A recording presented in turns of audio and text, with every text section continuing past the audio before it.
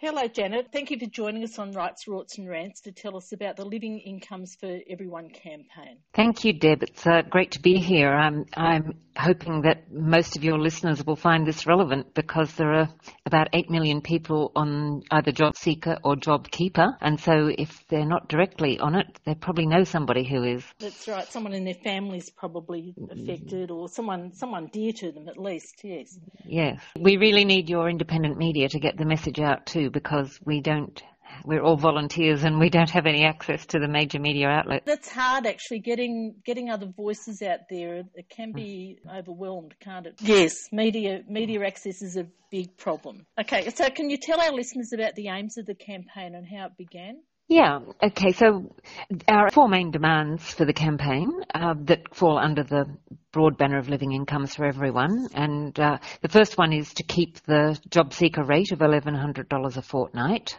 We're also demanding that no one be left behind, that it be expanded to include people who are excluded. We demand end of harassment and for social security with dignity, and we're demanding secure homes for everyone. So there are our 4 main demands, and each one of them has more detail. But I won't read it all out now. Our campaign can be joined by both individuals and organisations. So solidarity is our underlying principle, and so existing organisations of working class people standing up for their rights are vital to our ability to build solidarity. Okay, yep. And that's an important thing to Blue Mountains unions and community. Pre-pandemic, what we mainly did was hold politics in the pub apart from this radio show. But we always ask our speakers to bring something, not just to complain about something that they're not happy with, to actually bring some action that people can take. Otherwise, everyone just goes away angry and powerless. You've got to be able to... So we encourage activism. Yep. Okay. So apart from the obvious aim of preventing a large number of people from falling into or remaining in poverty, one of the aims of JobKeeper payment and the coronavirus supplement to JobSeeker was to keep the economy going, but with no certainty of how long the payments would continue or what rate. What we're seeing instead is people saving their money, paying down debt or taking other measures to prepare for worse times ahead. I might add to that so one of the proposals the government's making at the moment is tax cuts, which really only benefit people at the top of the income scale, and those people don't actually spend their money, create jobs, keep things going. So how important is the certainty of keeping these amounts stable? I think for people who are receiving it, stability is essential. Stability is a need so that people can make plans for their lives. And income security has been a growing problem for Australian workers since the 1990s. And this was just a welcome lifeline that we want to preserve and incorporate as a permanent level of payment rather than having income support at a level that causes insecurity and poverty. And a lot of that insecurity has been about ensuring a cheap and flexible labour supply to employers. Yes. And that's why we think the government has resisted so hard increasing Newstart, not because the budget can't afford it. There was a small amount of people unemployed then when those demands were being made, a relatively small amount, and they've been able to double it for a much larger number of people. We think it's about maintaining a supply of cheap labour in the economy and dragging down the floor to which people can be pushed down if they don't accept crappy work. Yes, changing the industrial laws, like moving that balance of power in industrial legislation has been on their agenda for a long, long time. This is all part of that. I'm pretty sure we agree with you on that one. Yes, well, people need to be able to plan when they're going to pay their rent. Can they put food on the table next week? And what we've seen is casualisation of the workforce and the lousy amount of payment on Centrelink payments really makes it hard for people to do that. In fact, it even interferes with their ability to look for work.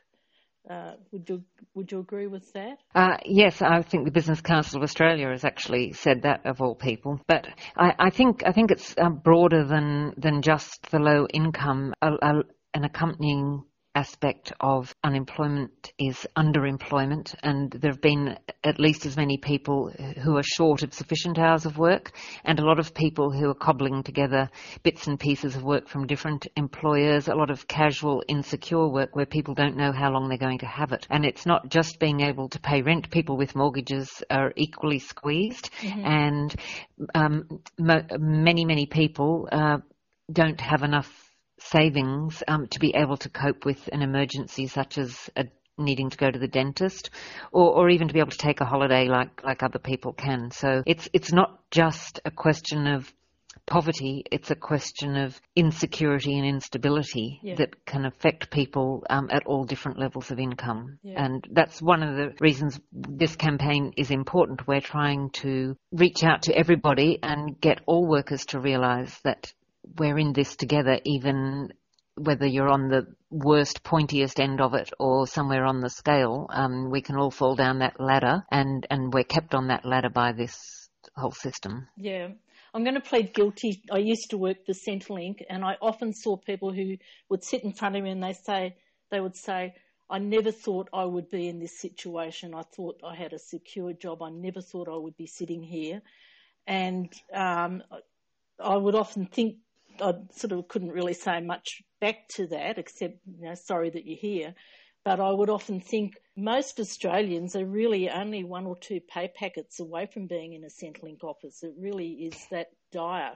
Yes, but I also think a lot of people don't think of themselves in that way, and it's important to try to get people to understand the issue and why it matters, how badly people are treated when they do get in that position, and that whether you get in it or not, it's in your interests to support dignity for everybody. Yes, that's right. And this is where the demonisation of people on Centrelink payments comes in, which is also covered in one of your points, end unionists. And what he said was, first they came for the socialists, and I did not speak out because I was not a socialist. Then they came for the trade unionists, and I did not speak out because I was not a trade unionist. Then they came for the Jews, and I did not speak out because I was not a Jew. Then they came for me, and there was no one left to speak for me.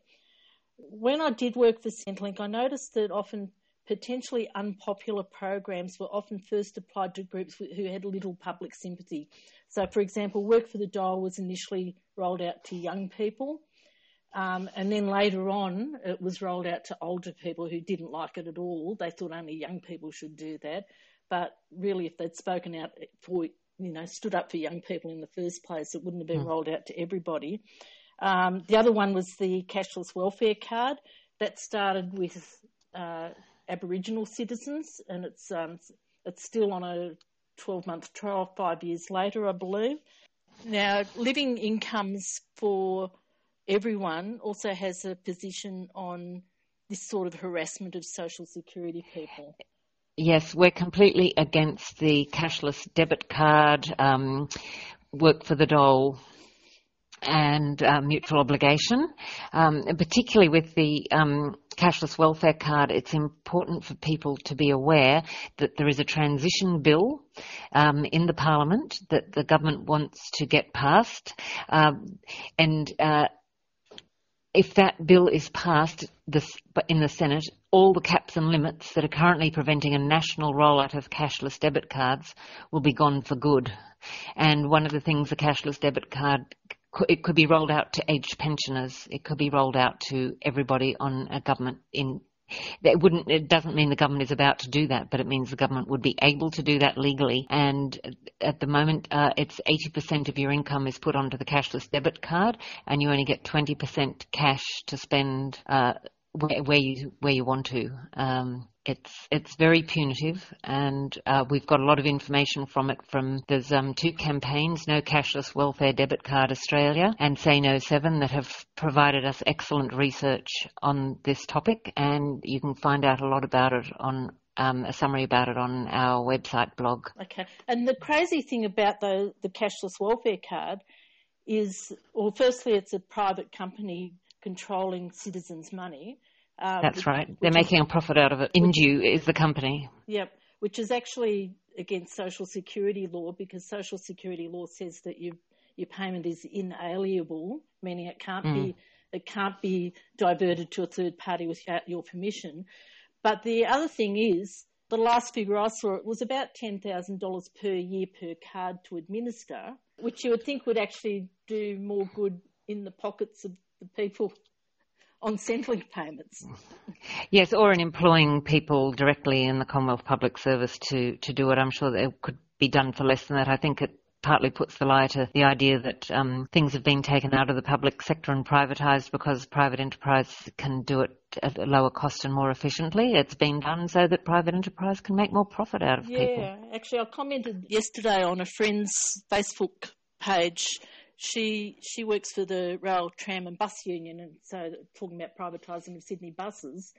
So the comment that I made was that when public services, or the whole point of a public service is provide a need that can't be met by private companies.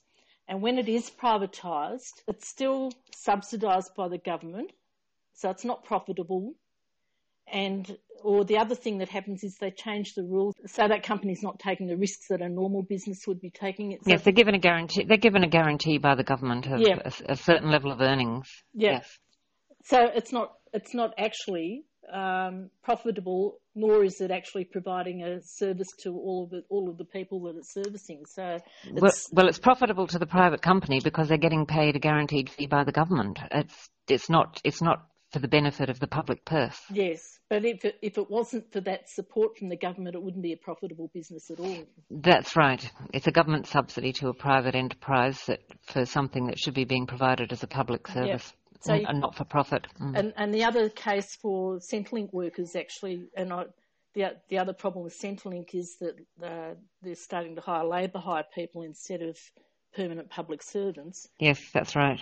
The other problem, or the other thing with that is that it could then be done on a case-by-case basis, so that budget counselling could be only applied to people who actually need some help with managing their money and not just a blanket, you're on a Centrelink payment, you're useless, you can't do it yourself. Yeah, frankly, I think that if you've managed to live on a Centrelink payment, you're probably extremely good at budgeting your money. Anyway, we're getting into what I think and not what you've got to say. So what's the benefit of paying JobKeeper directly to workers instead of via employers? Well, you might have heard there's been many reports of rorts of JobKeeper, yep. Withholding of it, imposing additional hours of work, unless additional hours of work are done, refusing to pay. It's been used for executive bonuses and to pay dividends to shareholders. Yep. In Adair's, Nick Scarley and Smiles have been named in that regard. It's another illustration of how difficult it is to get the intended results that supposedly governments intended by subsidising private enterprise. It's another reason for the aged care inquiry, in fact. Yes, which is another privatisation problem, aged yes. care. So it could be argued that the pandemic happened, this thing was rolled out in a rush, but really governments know that one day there's going to be a pandemic or some other natural disaster. So really that excuse doesn't really hold because they should have planned for this happening anyway. They should have had a plan in place saying, okay, if a pandemic happens, how are we going to support workers and businesses, etc. So really that excuse doesn't hold. The Raise the Rate campaign, which is now called the Raise the Rate for Good campaign run by ACOS, called for the raising of New Start allowance, which is now called JobSeeker, but the Living Income for Everyone campaign goes further than that. So can you explain how much further it goes? Yes, well, the Raise the Rate campaign did specify an amount, I think around $75 or $80 a week. Yes.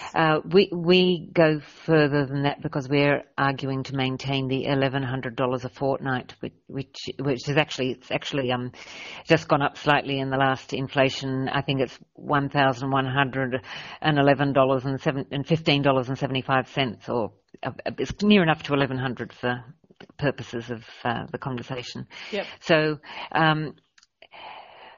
We don't think that the raise the rate amount is nearly enough. And we don't think it's because of the amount that it wasn't being raised. We think it's because of the intention to maintain that cheap labour supply that I mentioned. And so, $1,100 is still not enough for a lot of people to live on. There's still a third of the people on JobSeeker and JobKeeper are having trouble making ends meet on that amount. So we think it's really a minimum. So we're going further in that we're specifying an amount. ACOS has not been specifying an amount since the pandemic and since this increase in JobSeeker. We are also calling for other payments to be lifted to the same level. So some people say a job seeker can't stay at this rate because the aged pension is lower. We're saying raise the aged pension to this rate too. Yep. The aged pension hasn't been reviewed for a long time. And we're also calling for the inclusion of excluded people, such as international students, temporary visa holders and asylum seekers who've all been left out. Right. And so they're the two ways in which we go further than the Raise the Rate campaign.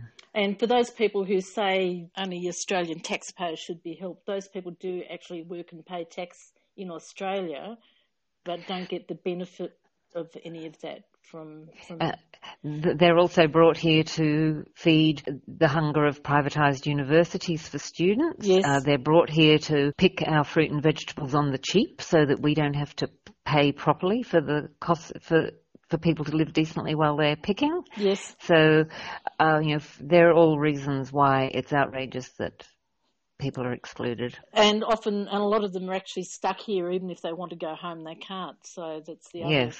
So it's not like they have a choice to stay here.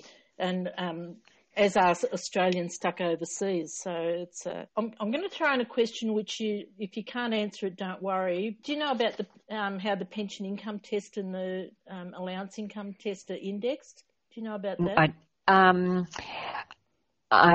What I do know is that Newstart has always been indexed to the Consumer Price Index, which is an inadequate reflection of the cost of living, partly because it excludes housing, and housing is one of the most rapidly inflating elements of the cost of living. And I know that there's a special index for the pension, which is a specially designed household living cost index. HLCI, I think, is the acronym that the Bureau of Statistics uses. And there's one tailored specifically for aged pensioners, which is a bit more generous than the Consumer Price Index. Still not generous because it doesn't take account of overall changes in living standards. And even though earnings are not rising very fast, household earnings are rising faster than both those indexes, which means that both groups of people are falling behind relative to the social standard of living. Yeah. And the pension one's got factored for the percentage of the average male weekly earnings as well, which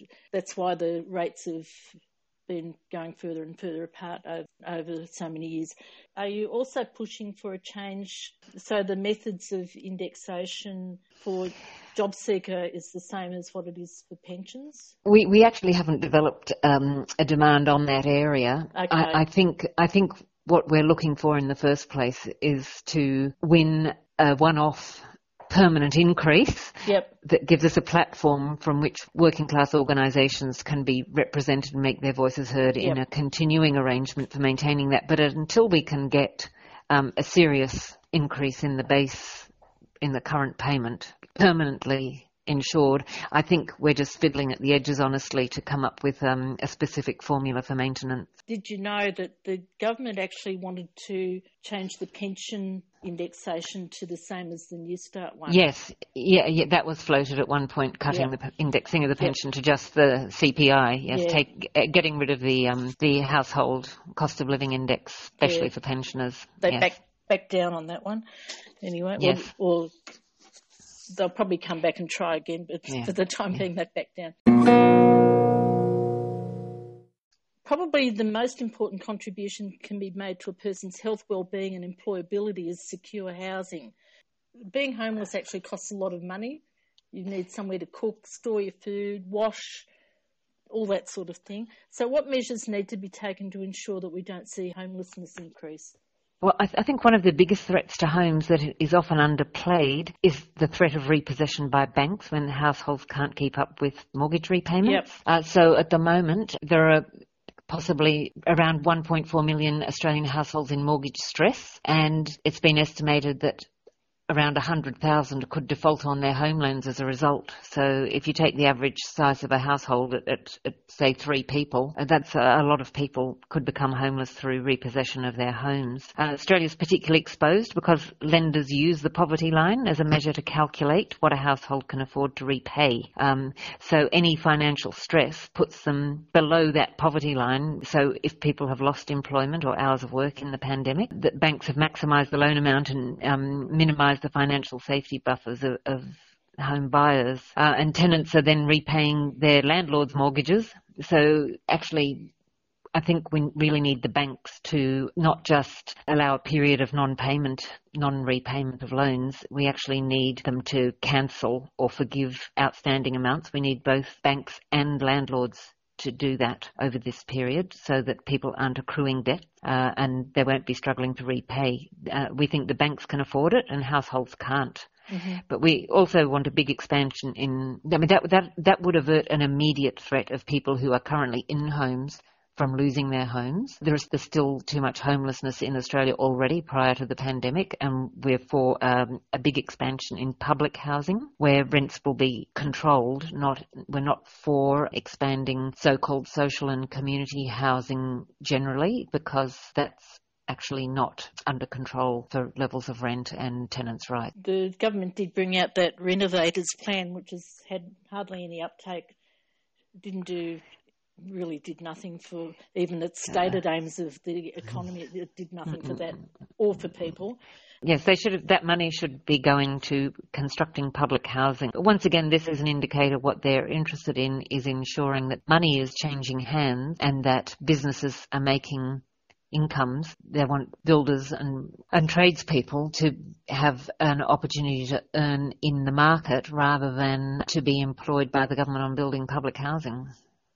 Yes, right. And we know with particularly in New South Wales, the government is selling public housing in desirable areas. So if you're poor, you can't live somewhere nice.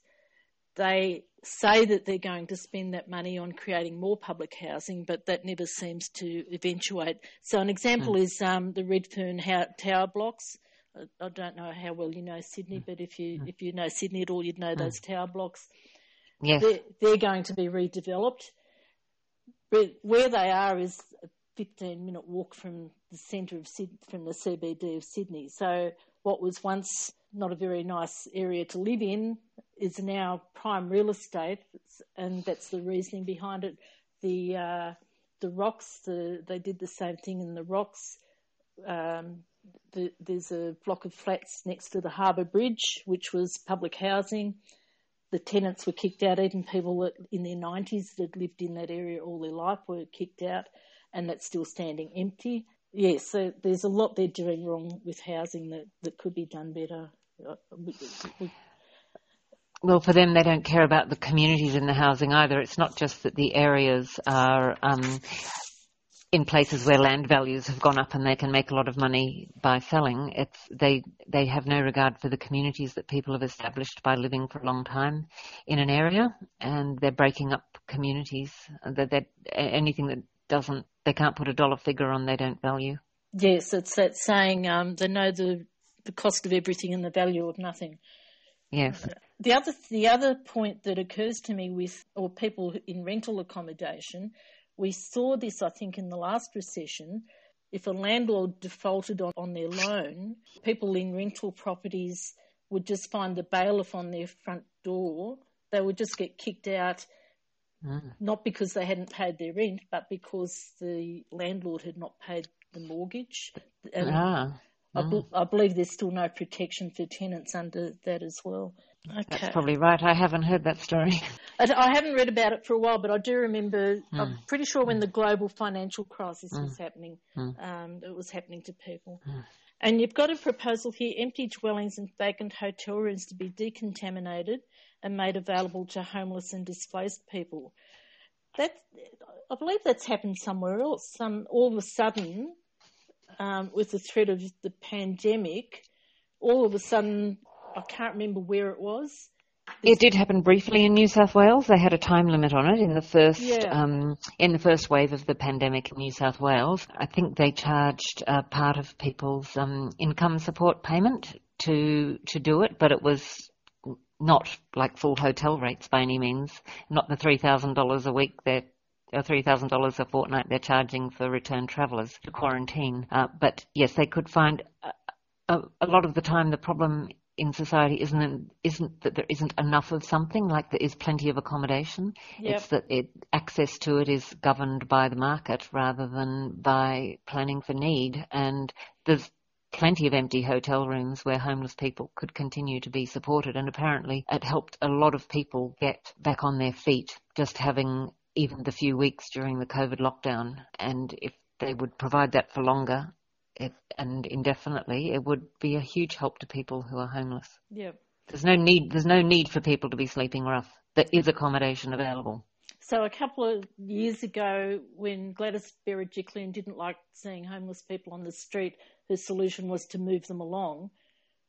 Now suddenly there is actually a real solution, which is give them somewhere to live, make it possible for them to live somewhere. And it also goes back to living with dignity, which is one of your main goals, allowing people to live with dignity. Well, we're certainly against the indignity imposed on people through the sort of harassment that the social security system engages in. But I think we discussed that a little bit earlier. Yeah. Well, the other thing, at the current rate of JobKeeper and JobSeeker, that's really all that's keeping some people hanging on with their mortgage and their rent, I believe. I'm sure that's the case, yes. So, and what they're talking about reducing it to, for listeners who aren't aware, so from the 28th of September to the 3rd of January, they're going to drop it from $1,500 to $1,200 per fortnight for employees who were working in a business or not-for-profit for 20 hours a week or more on average, and to $750 a fortnight for people who are working for less than 20 hours a week. And then from the 4th of January to the 28th of March, $1,000 per fortnight for 20 hours or more a week, and $650 a fortnight for people working less than 20 hours a week. So that's the JobKeeper payment. That contributes to uncertainty. If you don't know if you're going to have your job, if you're going to be able to meet your bills, that's all contributing to uncertainty. So just to summarise, the Living Incomes for Everyone campaign, keeping the rate of JobSeeker and JobKeeper, paying JobKeeper directly to workers. Number 2, that no one's left behind, that harassment of people on a Centrelink payment ends, and we treat people with dignity, treat them the way we'd like to be treated ourselves, really, and that people should have secure homes. How can people support this campaign? What can they do? Okay, well, the first and simplest thing that people can do is go to our website at livingincomes.org.au and subscribe to our newsletter, and that will equip them to keep up with all the other ways that all the other things that people can do to support us. So that's the first and easiest thing to do, is to subscribe at livingincomes.org.au, and the subscribe form is on every page of our website, so you can't get away from it. The other things that people can do is I had a kind of a make sure you stay informed. So follow our Facebook page, come to our website, and if you agree with us and you'd like to be more involved, you can come to our online meetings. Meetings are currently online mainly. Ask your community or union group to endorse, particularly the Blue Mountains community unions would be great. And we're looking for more than just formal endorsements, because we've got a lot of formal endorsements that we need to translate into members of organisations actually coming along and turning up to our events, and representatives of the organisations coming along and contributing to the actions we decide to take and the policies we develop. So, we're continuing to develop our demands. For example, the housing demand we only added last month after realising that it was such a critical aspect of people having a living income. Yes, and we want you to tell your friends and check out the events on our Facebook page. Come along when you can, especially to online events. And if you can get Blue Mountains Community Unions to even organise some local actions that would involve people, your listeners, that would be even better. Okay. And you've got a campaign starting on the 18th of September, I believe? Yes, we've got a week of action in advance of the cuts that are expected on the 25th of September. So from the 18th to the 24th, there are various actions, some online, some located physically. We have to be COVID safe and work in subgroups of 20 people and so on. But anything you can do locally would be good, whether it's targeting an MP or a job network provider or a Centrelink office or wherever you think you can make yourselves heard in support of these demands. Right. Would be great. Actually, I saw on your website that the CPSU has come on board, and the CPSU is the union that actually the Centrelink workers belong to. Yes, that's a great endorsement from the CPSU, because they've not only endorsed, but they've given us a name of a contact person in each state or territory who we can work with on actions, and they're sending a representative to our weekly general meeting. So it's a meaningful engagement with a union, not just for form, having put their name on our list, but then we don't really hear too much more from them. Yeah, and they have asked that if you want to target a Centrelink office, just to let them know so the local delegate will know about yes. it. Yep. Yes, that's right. That's a good point, Deb. I'm glad you raised that. And so through life, we can make sure we get in touch with the right person at CPSU. So that's another good reason for coming along and being in touch with us if you want to organise something under our banner. Yes, because a lot of people that work for Centrelink don't actually agree with what the government's doing, but they're gagged from saying anything, under threat of losing their job, basically. And the other thing too, it's not targeting workers doesn't change anything. Targeting the people who are making the rules and forcing this on people, that's what changes things. So, yeah. Yes. Was there anything else you wanted to add at all? Look, I think you've given me plenty of airspace. Okay. It's great. I really hope the listeners enjoy hearing about this campaign, and they might take some inspiration from thinking you don't have to put up with having your income cut by these changes in government policy, and that as more people realise what the implications are, that you'll want to get involved and stand up for yourself. Okay, I'll raise it at our next general meeting on the first Sunday of October as well. It's a great campaign. Thanks very much for talking to us this afternoon. Thank you, Deb. Thanks for having me. Okay then.